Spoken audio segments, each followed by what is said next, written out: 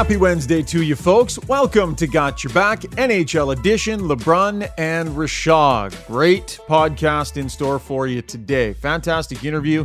Erik Karlsson, what a season he is having with the San Jose Sharks this year.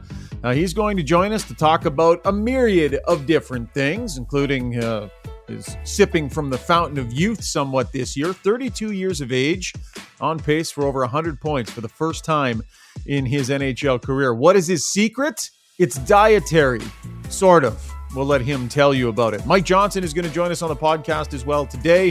Going to break down what was an interesting, contentious night last night in the National Hockey League. Of course, Got Your Back is brought to you by Cross Country Canada Supplies and Rentals. They provide equipment and supplies to all facets of the Canadian construction industry. What sets them apart, though? Their get-her-done attitude. It's a core value of their company. It's displayed proudly on the walls of their branches. Every one of their staff members lives by that get-her-done formula to ensure they never let their customer down. They'll bend over backwards to get their clientele what they need and when they need it. No excuses. Cross Country Canada takes great pride in this attitude and truly believes their customers' success is their success as well. All right, as we check in with the fellas, Mike Johnson and Pierre LeBrun. Pierre, you're looking well rested. MJ, not so much, but you're looking a little peakish, a little pale. Was it a rough night for you, buddy? What happened? Listen, I don't know what happened, Shaggy. That's the whole thing. I get back to Toronto. I go to sleep, and I am not allergic to anything that I know of in my life. But I woke up middle of the night and I had like an allergic reaction to like shellfish or something, even though I didn't eat any shellfish. I don't know what it was. So I'm like, what is going on? I'm itchy. I'm like, what's happening? But That's I took some medication and I'm like, okay, well, I guess, and of course you go to like the very dangerous game where you start trying to self-diagnose. You're like, okay, let's go to WebMD and see what I have here. Yeah. And it takes you a million different places. But I took like some Benadryl, went back to sleep, and I woke up this morning totally fine, totally normal. So I don't know what's up, but it was a random one-off or something. Like I've never been allergic to anything before, so I don't know what's going on, Shaggy. But I'm well rested. I'm ready for you. Don't you worry a thing. You know what? This is nothing compared to what you went through. But I was up all night. I get songs stuck in my head, MJ. And I can't sleep when I get certain songs stuck in my head. By the way, we lost Pierre for a minute there. I assume he's going to pop back in a minute. What was the song? Well, I'm almost embarrassed to tell you. I don't want to tell you because all it is ammunition, and you and Drags and company don't need more ammunition from me. That's why I'm asking. The song "Flowers" by Miley Cyrus. It's very catchy. Like it's very been catchy. everywhere. It's been how everywhere. Are you feeling about these? So it's all about Liam Hemsworth and their previous relationship, which ended like how many years ago? Badly. 8? Yeah. 10? Long time ago. Yeah. Like she's been sitting on this for 10 years. Yeah. Well, the video at like a house that has some sort of personal tie-in, and the lyrics have a personal tie-in, the whole bit. I'm like, that is, listen, between her and Taylor Swift and the breakup songs or whatever about their former relationships, it's tough sledding. You got to treat them well, or else you're gonna get a song written about you apparently. So you know what? I don't mind, because I'm like a pop guy too. Like I listen to Taylor Swift all the time. I like, I was playing Flowers yesterday, like the single on loop, so I can't even make fun of you. I wish I could.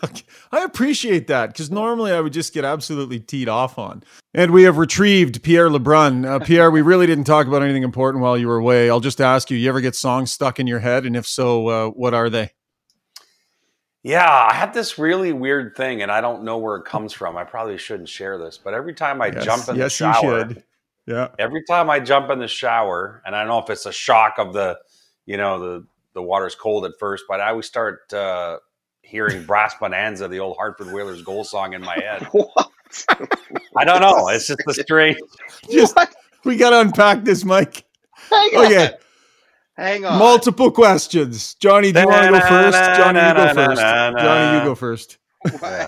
Why that song on any level? And what is it about the shower that triggers it? I need to understand this more fully. It's like all right, we're getting the day going. Let's go. And then I don't know. That song just gets going. Wow. Here's a recommendation for you, Pierre, because the rest of us do this. Feel free to let the water warm up before you hop on in there, bud. I know. Sometimes I'm in a hurry, buddy. I know. No, he's one of these Wim Hof guys. He's all about the cold water shower. It's what he does. There you go. Yeah. Whatever works. Love it. Brass Bonanza every time I get in the shower. So now the problem is, Pierre. So now every time I hear Brass Bonanza, I'm gonna think about you getting in the shower in the cold. I'm like, we're gonna think about Pierre in the shower. There you go. Yeah. Oh my goodness sakes, Zuby working the controls behind the scenes. You're probably gonna have to grab some Brass Bonanza and roll it in at some point here in the podcast. So feel free to put it wherever you want in post production. For Pierre LeBrun. Okay, lots to discuss last night in the National Hockey League, and that is brought to you by Pro Hockey Life, the breakdown. The drive towards the playoffs is on big time, so there's no better time to outfit yourself with gear from your favorite team, and Pro Hockey Life is the place to go for your team's sweater. Pick your favorite player, wear it proudly. Pro Hockey Life has an awesome selection of team apparel. It doesn't end at jerseys. They got the wide range of shirts and hats, t-shirts, souvenirs, everything you need to show what a massive fan you are. Pro Hockey Life, like you and like us, is obsessed with the game. Okay, gentlemen, we're going to start with the situation that developed last night in Philadelphia. And, I think most people have probably heard about what happened by now, but I do think we need to lay it out a little bit. So you have to bear with me. I want to set the table a little bit on this. Last night, Ivan Provorov, defenseman for the Philadelphia Flyers, declined to wear the Pride Night jersey that the team was wearing, designed to celebrate the LGBTQ plus community. They were also wrapping their sticks in pride tape. Provorov, citing religious beliefs, did not want to take part in warm-up as a result of Pride Night. He ended up playing the rest of the game. He played in the game, played 22 minutes. And after the game, both he and John Tortorella addressed this in talking to the media. The Philadelphia Flyers also, when people sort of were made aware of what was happening, they released a statement where they didn't really mention Provorov at all. They basically reaffirmed their organization's commitment to, inclusivity in the game and to the Pride Day that they were having. Okay, folks, the time is 11:23 Eastern Time, and we just wanted to update things. We're going to continue this conversation that Mike Johnson and Pierre LeBrun and myself taped earlier on this morning, but the National Hockey League has released a statement today, and in the interest of just presenting a full story, wanted to read that statement for you. Quote, "Hockey is for Everyone is the umbrella initiative under which the league encourages clubs to celebrate the diversity that exists in their respective markets and to work to achieve more welcoming, inclusive environments for all fans. Clubs decide whom to celebrate, when and how, with league counsel and support. Players are free to decide which initiatives to support, and we continue to encourage their voices and perspectives on social and cultural issues." So the National Hockey League releasing that statement in response to this story. Now let's get back to our discussion with Pierre and Mike that I'll remind you was taped a little bit earlier on Wednesday morning.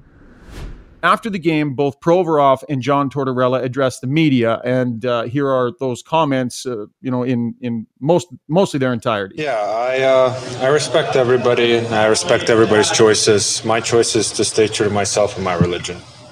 That's all I'm going to say.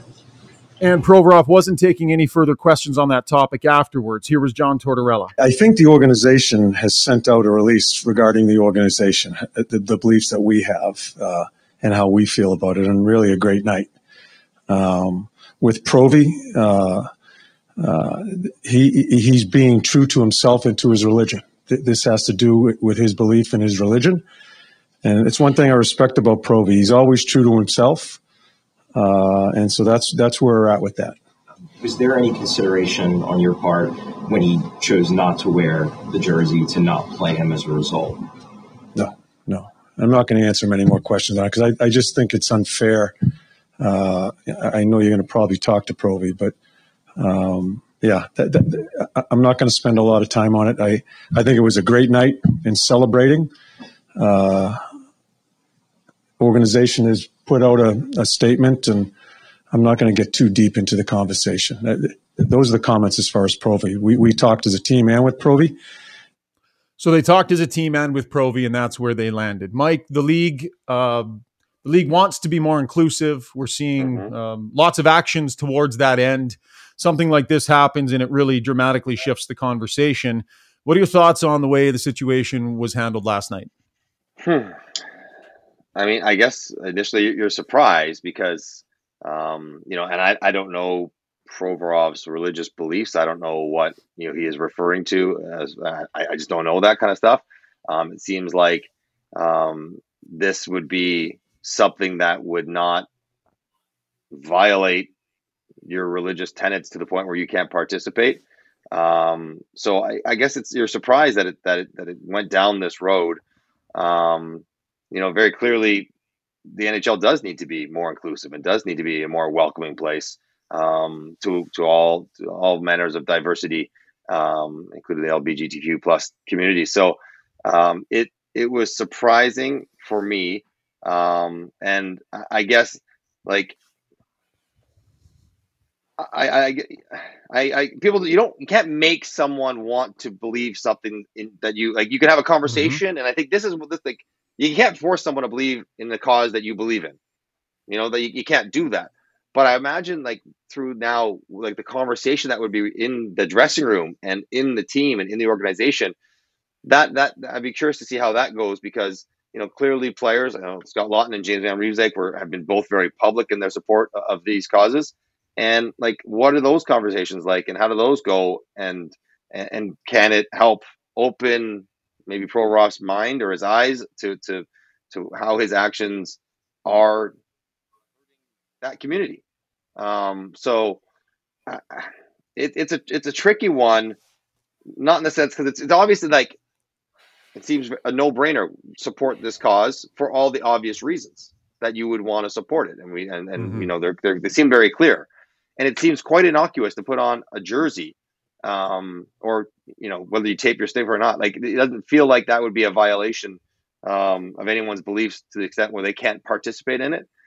So it's surprising, but it's I guess the only would it be fair to scratch Provorov or not play him in this game if he wasn't willing to do that? I don't know if that is I know it's a bad look and it's a tough thing for everyone to have to deal with, but I don't know if they could go down that road, Pierre, of saying, well, if you don't wear the jersey, you don't get to play.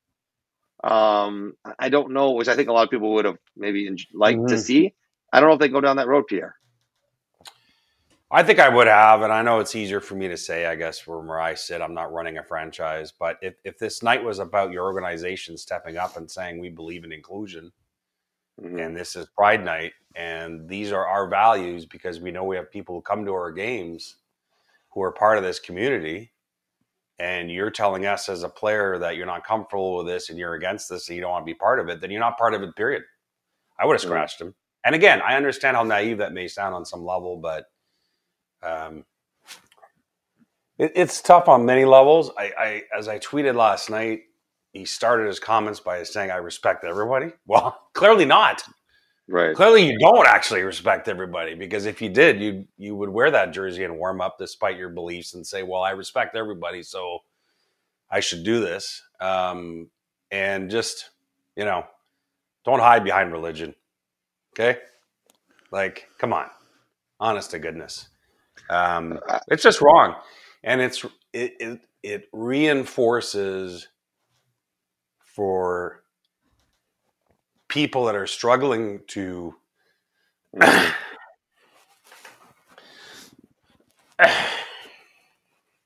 It's okay, buddy. This is, this affects all of us in different ways, right? This is a cause that's very close to my heart as well.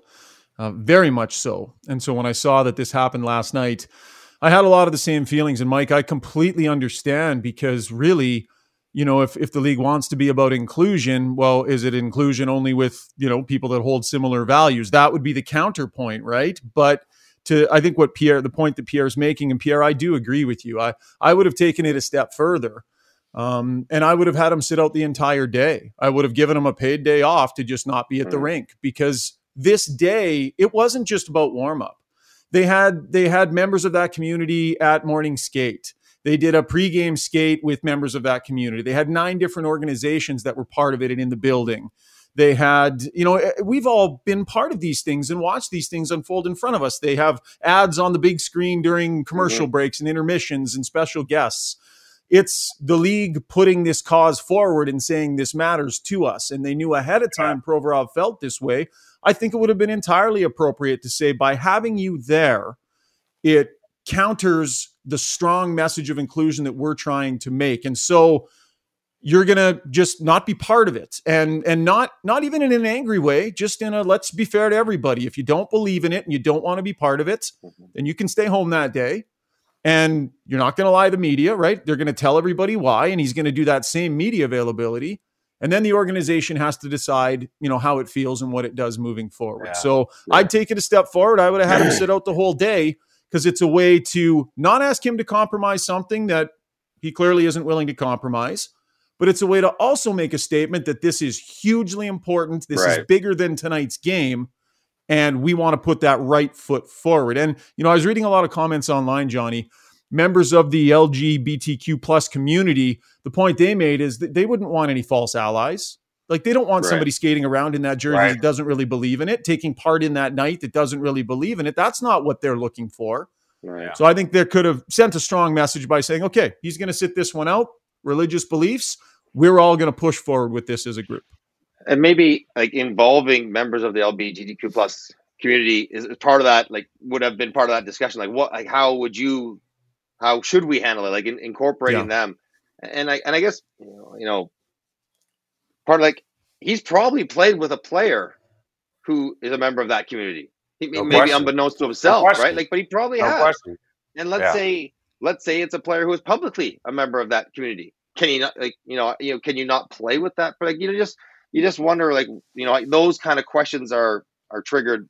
But I guess what you don't want it to do, and what it has done, or maybe is to take away from the message, of inclusivity and acceptance and of welcoming that the Flyers are trying to put forth, and I guess the NHL as a whole, and maybe on some level, because it's been a pretty unanimous reaction that people aren't, okay. Like, people want this cause to be embraced wholeheartedly. Mm-hmm. And it almost is. So I don't know if even him doing this takes away from it. Maybe it draws more light to it and opens up conversations that are tough to have, but maybe push it deeper and push it forward with a better understanding of some of these issues. But I guess it's going to be tricky, because it's clearly, for some of his teammates, a very important personal subject. Right. And, I don't know how they unpack that as well. Yeah. And I'm sorry I got emotional. It's just, it's okay, I was buddy. thinking about, if you're a young hockey player who still hasn't come out, you're like, well, here's why. It's the game isn't ready. And when I wrote about Luke Prokop and Bane Pettinger and their stories, and a lot of the comments I got was, yeah, good for them, but why do we even need to make this a story? Like, why do people even care about this anymore?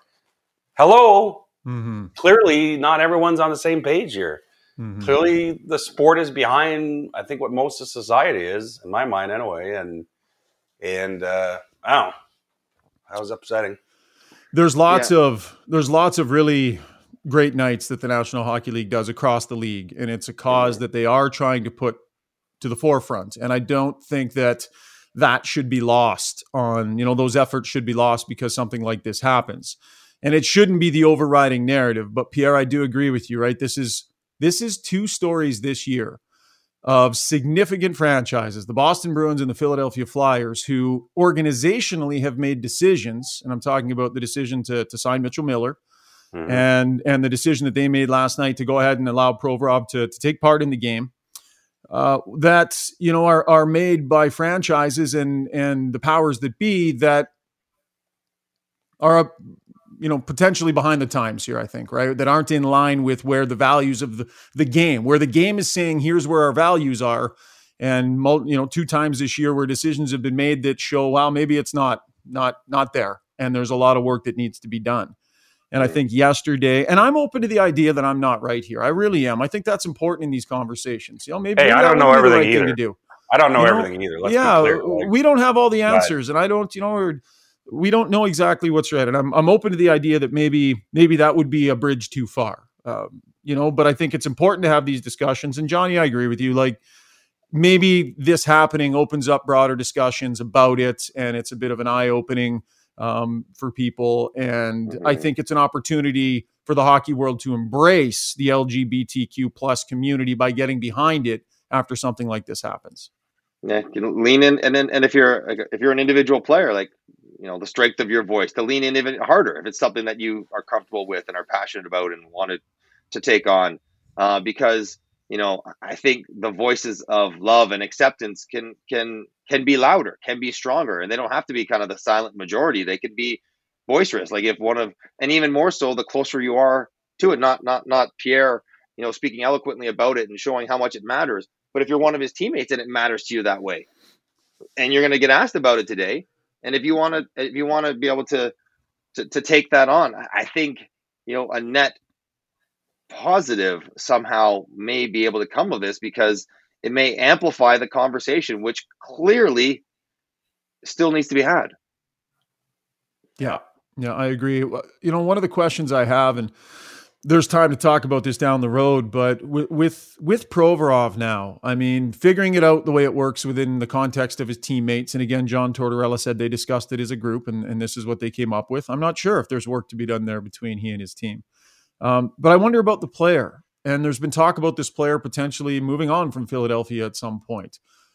If you're an organization and you have a staff of many, many, many who probably all feel, you know, many feel strongly about this cause, and people who are very close to them on your staff, and players in the room that have family members or players themselves, or, you know, can you bring this player into your organization? Can you take a player who has these beliefs that he's standing firmly on, and can you bring him into your organization and make him part of, you know, your team moving forward? Does this affect their, you know, the ability for him to be moved? And I'm not trying to break it down to hockey. It's still the principle of the thing about what this looks like for this player now.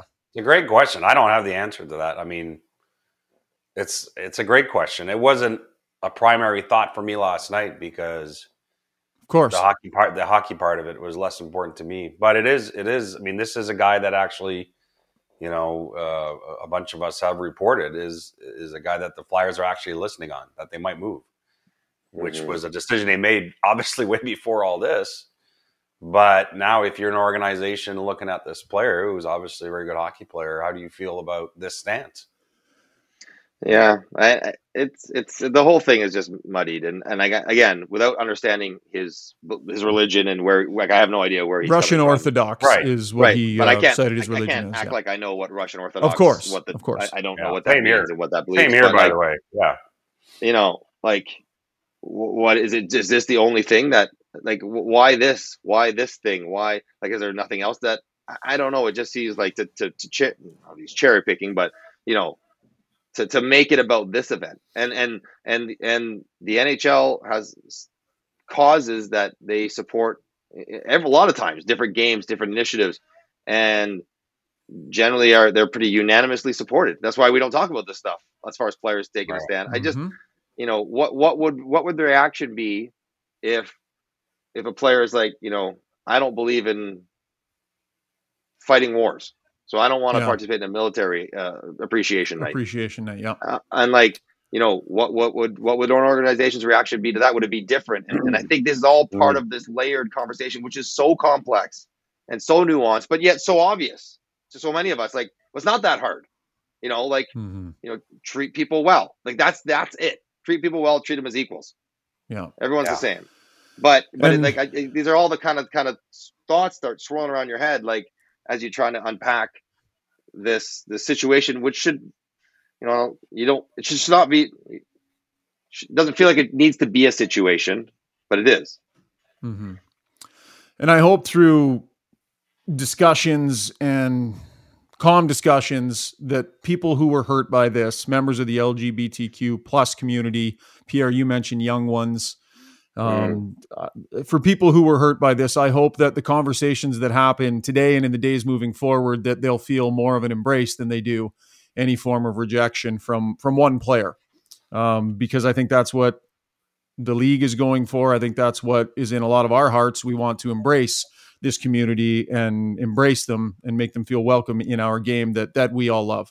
Appreciate the conversation, guys. It's heavy and it's difficult, and it can be tough to get into. But Pierre, appreciate your honesty, and Johnny, you too. That's tough stuff, guys, but important conversation.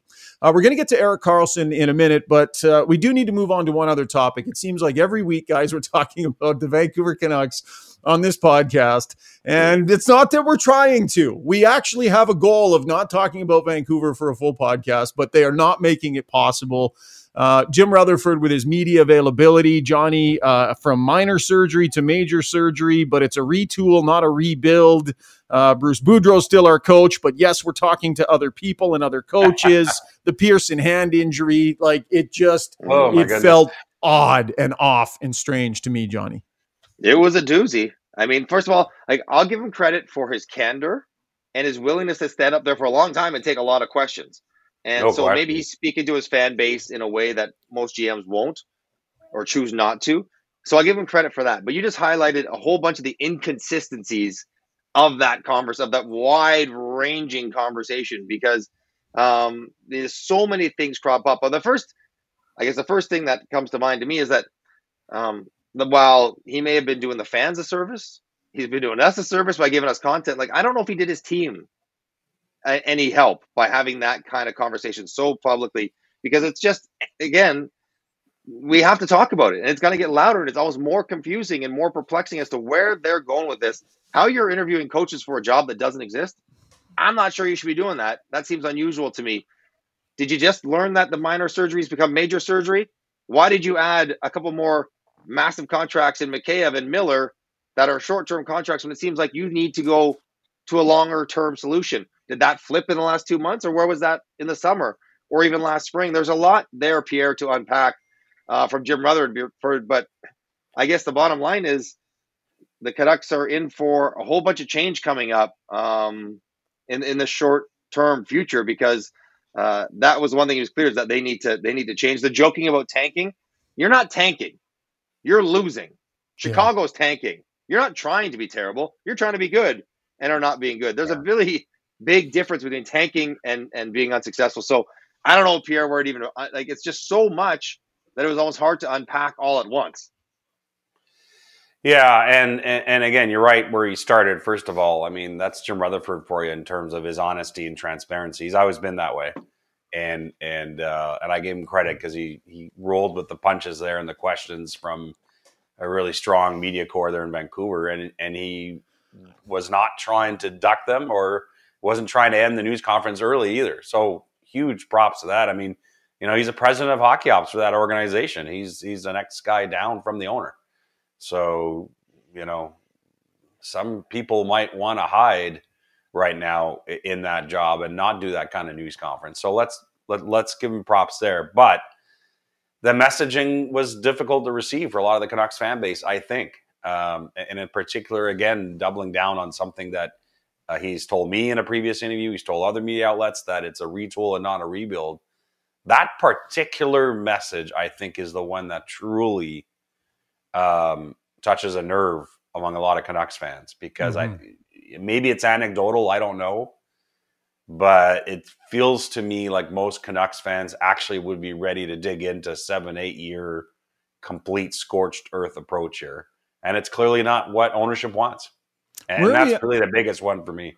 Where are we at on the Bruce Boudreau kind of respect factor here in terms of I think interviews being done while you currently have a coach, exploratory phone calls, I think that's probably standard procedure, but to flat out sit in front of the media and admit, yes, we're talking to other coaches while you already have a coach, there must have been some sort of conversation between Jim and Bruce where it's like, yeah, you do what you got to do, but don't, keep me on until you get a guy. And then because to sit there and say, yes, we're interviewing other people while he's still coaching, that to me is something that you don't often hear, and especially to be public about it, Johnny.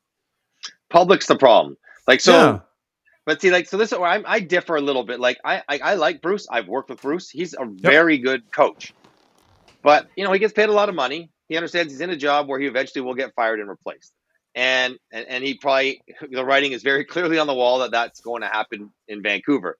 So, it's the public thing. The fact that they're exploring what the the vision and the future of their franchise looks like, I guess that's normal. Like, I don't know if it's disrespectful. They talk about trading me all the time. Is it disrespectful for me when there are trade rumors out about a player? No, it's kind of part of the job. Now, it doesn't happen so publicly for the coach, but I'm like, Right. he's getting paid well. He knows it's part of the gig. It doesn't have to be public.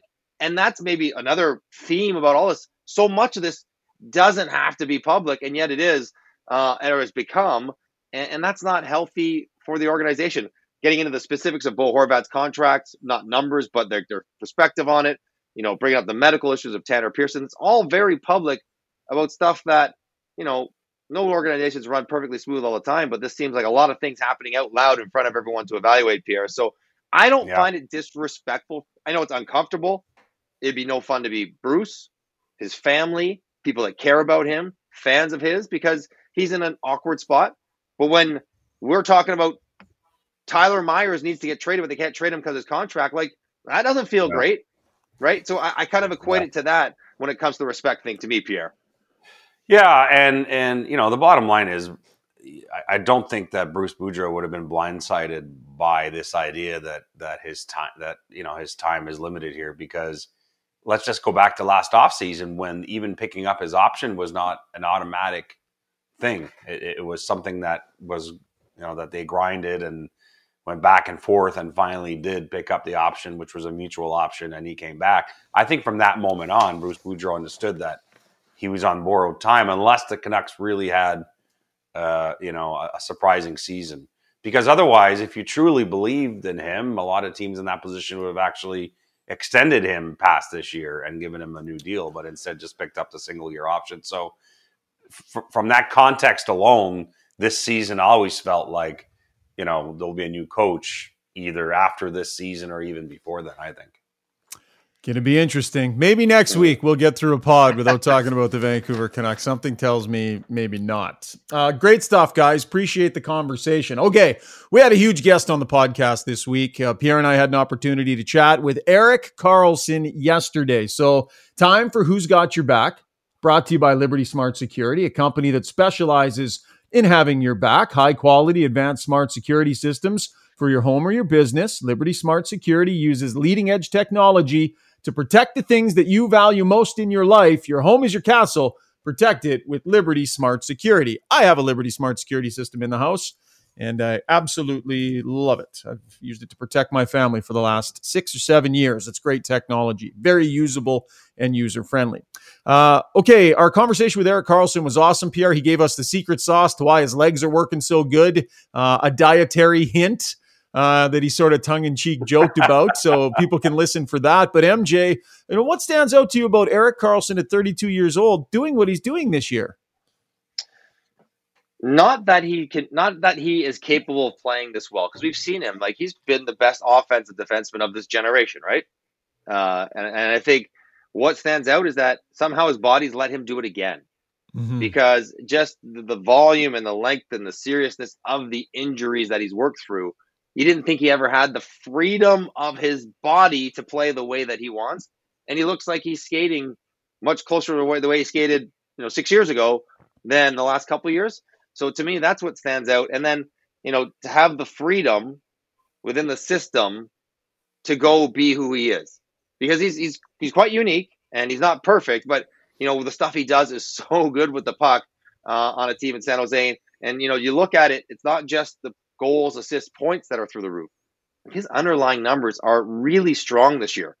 Shot shares, expected goals, date chance, like all those things which you might think, well, he's bleeding all those just to get all those points. It's not the way it's gone this year. He's really had a crazy good year. Not surprising that it's him, but it's surprising that it's him now, because I thought this version of him was no longer going to appear before us because of his injuries, Pierre. That to me is the most surprising part, that his body's let him be great again.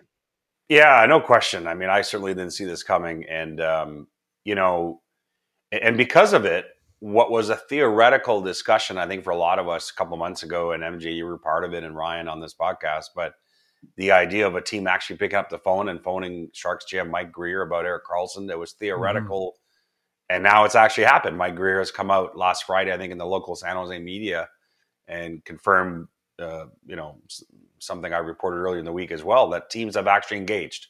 They've actually called the Sharks and said, okay, let's try and get our mind around this here. And the mind around it is that love the player, don't love the contract, right? 4 more years at $11.5 million a year. I don't know if they can figure this out, whoever these teams are. First of all, I don't think it's a long list of teams. My guess is it's 2 or 3 teams at most. But number 2, no matter how much you think at a certain AV, Erik Karlsson would really improve your team, and big time he would. I don't know how the math works, because there's a line where the Sharks retaining too much of 4.5 years of a contract doesn't make sense for them.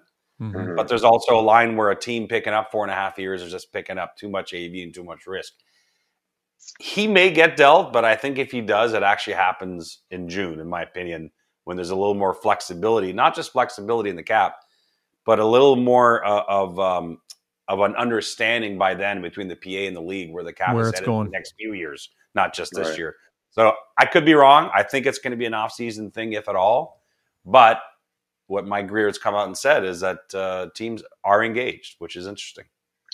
Yeah, but part of it is, like, if you want to maximize his value, like, I guess having him play this well going into the playoffs is what would make him attractive right now, as opposed to you wait to the summer, like you're missing perhaps the best version of Erik Karlsson that is going to ever exist for the rest of his career. So yeah, it's tricky. And like, if you're going to eat half, like eating 5.75 if you're San Jose, you're probably going to have to take a bad contract back. And you're like, you don't want to be net 11, because then might as well just keep Karlsson around, because he's going to be better than the contract being eaten and the guy you're going to bring in.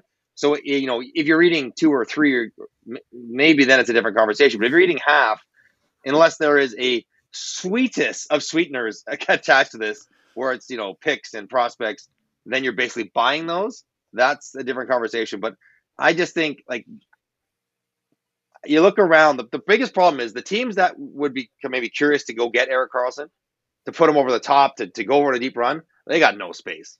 And they don't have players they really want to get rid of either.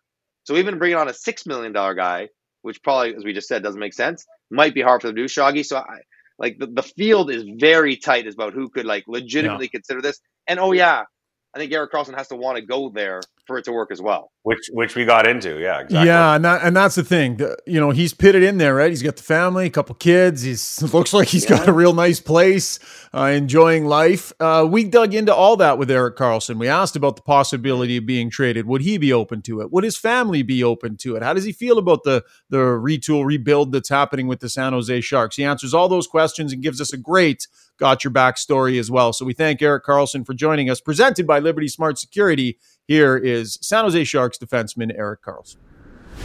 32 years of age, on pace for 106 points. That would eclipse your career best by 24. That number keeps changing, depending on what game you have.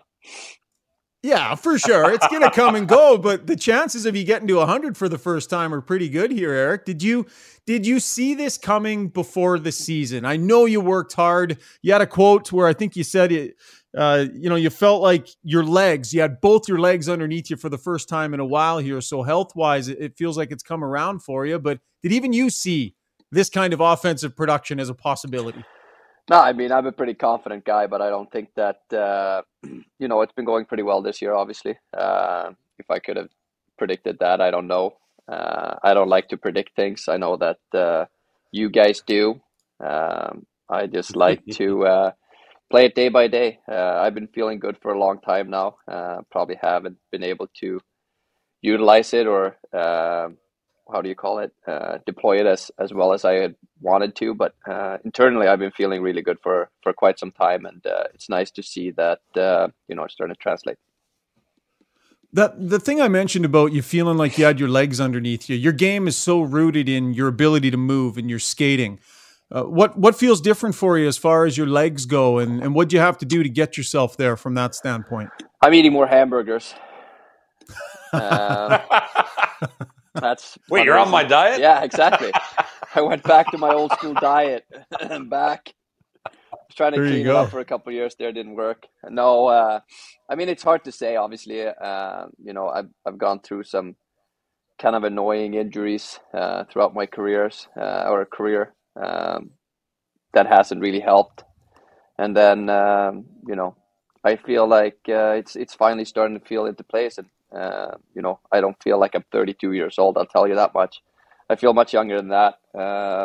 So it's nice. And then I think I think I'm in a good stage right now. It's been a tough couple of years for us, and I just feel like it's all just in harmony right now for myself personally, and I'm enjoying the game the same way I did for a very long time in this league. And Erik, I look around the league. I know it's been a struggle for the Sharks as a team in terms of wins and losses, but I look around the league and I look at the type of games that we're seeing, Erik. I mean, it's been years since we've seen scoring at this level in terms of goals per game and the kind of comebacks that we're seeing in games. And we're going to have a bunch of 50-goal scores this year if everyone stays on schedule. Like, what are you seeing in the middle of it as far as night to night, game to game is the type of hockey that I assume you love playing? Yeah, I mean, the game has changed a lot. Let's say it like that for the 14 years that I've been here. Whether it's better or worse now, I don't really know. It's very different though. I've been very fortunate to always kind of been a decent skater. So I've been able to keep up with the young bucks. But I just think that the game is so fast now that, it's hard to not make mistakes out there. And every team does them. Every player does them, whether you're, me or someone else, and guys are just capitalizing on that because you can get places now that before you couldn't really, because you couldn't move the same way that everybody can now. So I just think that the game is so fast that every time there's something, there's someone there, whereas before you always had time to recover, and there's no such time anymore. On pace here for 26 goals, and I wonder as a goal scorer, like you've had some good goal scoring years, 20 and 21, a little bit earlier on in your career. How do you think you've evolved as a goal scorer, and what's working for you to push this kind of total so far? I don't know if I'm a good goal scorer, but I don't like. I like to pass the puck, as you know. I don't shoot. I probably should shoot a little bit more. Everybody's been telling me that for my entire career. There's just something in me that makes me not do it. But yeah, like I said, it's hard to say. I think it's hard to score from the blue line these days. If the goalie sees the puck, like I don't have, a Weber shot or guys that could really shoot the puck back in the day. You have to get down there and you have to get, in and around the net to be able to score these days. And I've been getting down there a little bit more lately. I know. So I cover Connor McDavid here in Edmonton, and I remember his earlier years, and the narrative was he needed to shoot more. And he would answer questions about that, and it was always like he was like chewing on a piece of something rotten every time he had to answer that question about shooting more. I wonder for skilled players if it's kind of a piss off when people say that to you. You should really shoot more, Erik. Like, does that bother you? Yeah, I mean, it does and it doesn't, because I know I should. I just don't do it. Right. It's not just, I think it's one of those things that you either have or you don't. Like for me, it's always been every time I get in a situation, I always try and find someone that's in a little bit of a better situation than I am. And, that means that you're going to miss some opportunities that, some guys would have shot it. It's just one of those things. I think it depends on what type of player you are and how you grew up and, how you're kind of wired out there. And I'm wired to pass first somehow. Erik, we're just over 6 weeks away from the trade deadline. Fun times, huh? Your GM. Yeah, time flies. I wonder where I'm going with this.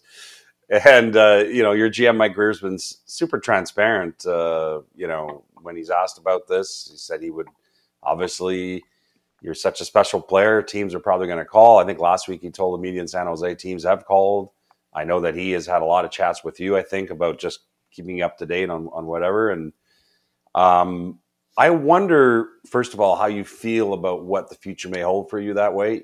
You're in charge. I mean, you got a full no move clause, so that's got to be a good feeling in terms of knowing you have a say in this. But where's your frame of mind on that right now? No, I mean, it's a tough one. Like I said, I don't like to plan too far ahead. I know that it's a possibility in my future that, things might change or they might not. I don't know. So I don't like to live in the unknown, and I don't like to think about it too much. So I'm going to do what I can, which is, take care of myself and play as good as I possibly can to help this team out, to help San Jose out, to try and get us back to where we want to be. And if that change hits at some point throughout this journey, then it will, and we'll deal with it, in an appropriate way. But I think Gracie has done a great job in everything that he's said and everything that he's done and how he's acted through all this. And I think he should explore all his options and his possibilities, and do what he believes is best for this organization, because at the end of the day, that's what it's all about. And if I take care of myself and if everybody else takes care of themselves, we're all going to be fine at the end somehow anyways. We had Claude Giroux on a couple of weeks ago on this podcast, and he was pretty forthright in how it was hard on him last year because it was the first time he had been traded. And he said, he just played terrible his last game as a Flyer because he kept thinking about getting dealt. And I thought it was interesting because you would think that he knew that was coming, but still when it came, it was hard for him to live through. I wonder for you, Erik, because you have lived it. I mean, that last year in Ottawa before getting traded was a bit of a gong show because you're on a Canadian team and there's updates every day and what's TSN saying next? Sorry about that. And you have to live that. I wonder if now in San Jose, a different market, but also an experienced player who's been through it. Do you think you'll be able to sort of handle this in a different way? Yeah, I hope so. I think, right now, I have a family, I have 2 kids and a wife and, a beautiful home here. And we're kind of rooted here. So I think that will probably be the biggest challenge, if anything. I think hockey-wise, I think like I said, I'm in a good state of mind where I'm just focusing on the things that I can control. I think when I got dealt from Ottawa was a little bit different because I thought I would never leave there. I didn't think that was in the cards for me, and it wasn't something I preferred. But so yeah, I do think that I will handle this a little bit differently. I don't think that it's something that I'm walking around thinking about too much. I think that once we go a little bit deeper here, and if things starts to really materialize and start setting in, maybe it will change. But as of right now, I'm just I'm happy here. My family likes it here, and I'm feeling good.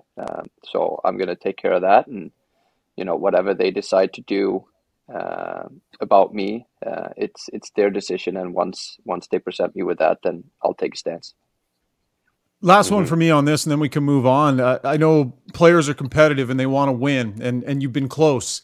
But you talk about the family as well, and I know as you get older, that becomes so incredibly important too. So how do you balance that as a competitor? That maybe if you move, you have a chance to win, perhaps sooner than you would in San Jose, versus the family side of it. Where's that competitive desire to win? How do you factor that into this whole thing? No, I think I'm always going to advocate that. That's always been who I am, and I want to win, and that's always going to be my objective. I think my family knows and understands that, and they support me in whatever decision I want to take professionally. It doesn't mean that it's going to be easy to make a move right now with everything, but if it comes down to it, I don't think there will be any issues doing it, and I don't think my family will have any problem adjusting, or I wouldn't get the same support from my wife because I know she wants the same thing for me, and I will never sway from that. I want to win. And I think as you get older and you've been around for a longer time, you realize that, it's not as easy as it looks, and you got to hit it right at the right time. And obviously if it does happen, then I hope that I do. Yeah. I mean, and that's, Erik, I'm sure you've talked to other guys around the league. Like, that's the thing that's hard sometimes is guys that have been chasing it. Like, I want to go to this team because it looks like they got it. And then it's hard to predict sometimes where, and some teams that have been rebuilding are still rebuilding, and it takes it's hard to really know, right? For sure. I mean, that's what's difficult. Yeah. You can never really tell. I don't think. I think, maybe last year was the first year in a while where everybody saw Colorado as the, number one favorite to win, and they did. Even Tampa, it took them a while before they got to where they are now. And I remember playing Tampa back in the day when Stammer and and Hetty was there, and they weren't very good. And then all of a sudden, now they're a powerhouse, and they have been for a while, and probably a little bit longer. But all the spots are full, so there's not a lot of wiggle room out there either. I mean, so yeah, it's a little bit of a Russian roulette in a sense. I think that as long as you are somewhere where you believe in what they're doing, and you're fully invested, I think that's all you can ask for, is to have a legitimate chance and hope that it works out. So we'll see what happens for me.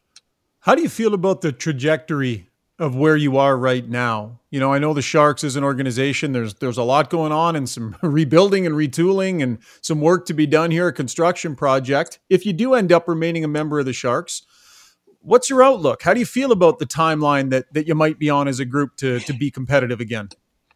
Yeah, I mean, I think that's one of the things that, no one really knows what the timeline is going to be. I think, Greasy getting hired as late as he did, and the coaching staff, I think they've been observing a little bit more than they normally would have if they were a little bit more established in the organization. So we'll see where we're at, but I like the way it's going. I know that much. I know that, the hires that they've made and the people that they put in charge are doing a great job in moving in the right direction. I've liked everything, that they've said and that they've done. And I know that the future here is going to be really bright. I just hope that, it's within my timeline, and if it's not, that's, a different discussion. And that's where we haven't really gotten yet, I don't think. And it's also a tricky part because, like you said, you never know, right? It could work out really fast, or it could be a little bit of a longer thing. And sometimes that's a gamble you have to take, whether, which way you believe. I saw a quote from you the other day. You talked about maybe thinking you had some left in the tank even at the end of this contract. Are you going to be the defensive version of Jaromir Jagr? You could just how long can you play if you can keep skating the way you are? Exactly. Yeah, if I can do that, I think I can play for a very long time, but I want to play as long as I can. Obviously, I think everybody does at the end of the day. And we'll see how long that is. I still got some ways to go before I have to make those decisions. But right now I'm feeling good. And like I said, someone told me it was my 14th year, at the beginning of this year, and it doesn't feel like it. It definitely doesn't. It doesn't feel like it's been that long, and it doesn't feel like it's anywhere near the end either. Great.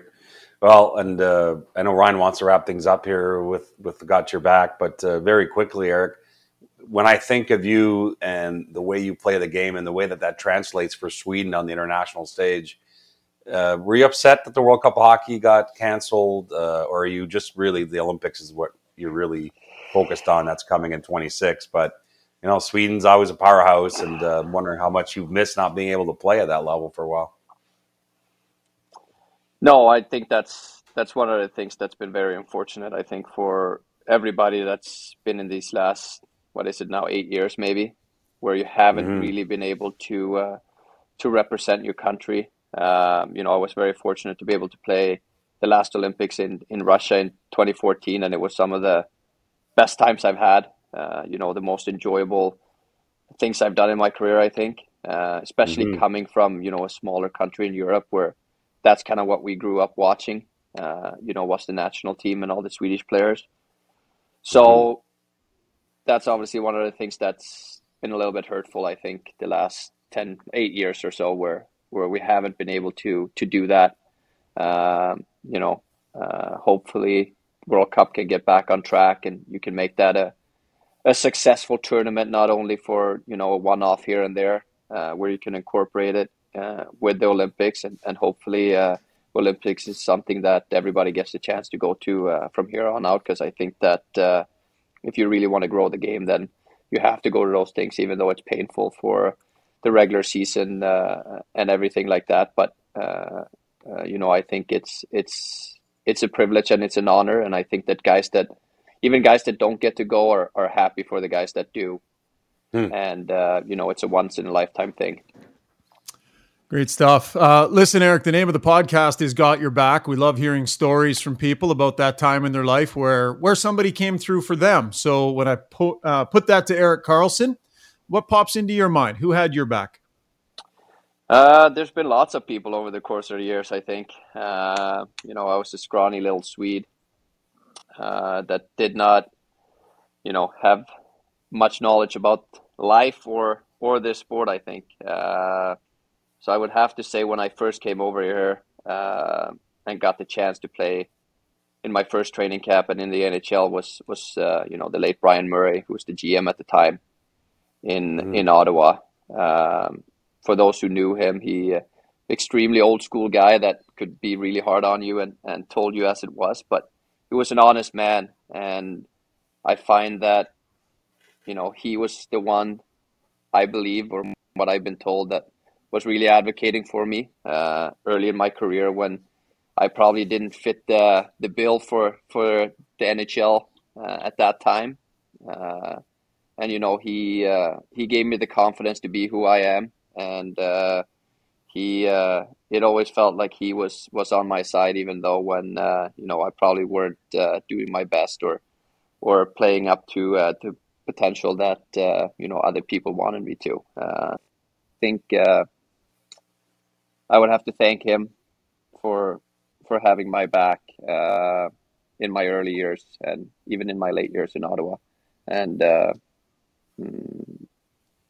I think that would be the guy that pops into my mind if we're talking hockey wise. Yeah, Brian Murray's sorely missed, boy. He was one of the greats. Amazing guy to talk hockey with.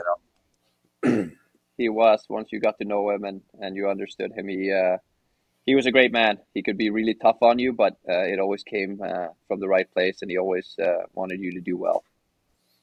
Well, you're not the first one to bring him up in this Got Your Back segment that we do. So there have been multiple stories about him, which is a reminder just to all the people that he touched through the course of his fantastic career. Erik, thank you so much for taking time. Good luck the rest of the way, and maybe we'll have you back sometime soon. Always a pleasure, guys. I like talking to you. So have a good rest of the day, too. Go grab yourself some hamburger. I will. Ryan, what you should have said, Ryan, is Taksamuke. Oh, yeah. Taksamuke. All right. That's going to wrap up the podcast, folks. A huge thanks to Erik Karlsson for joining us. Big thanks to Pierre LeBrun and Mike Johnson as well.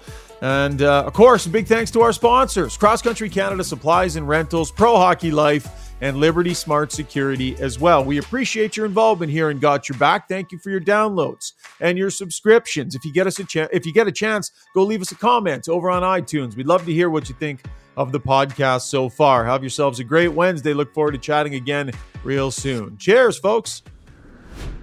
We want to tell you about a truly Canadian company. Cross Country Canada Supplies and Rentals provides equipment and supplies to all facets of the Canadian construction industry.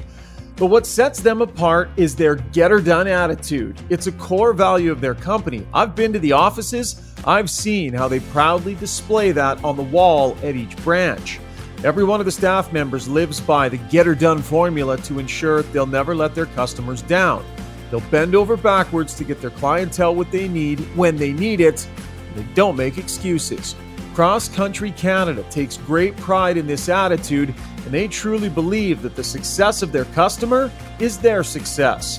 You can't get much more Canadian than that.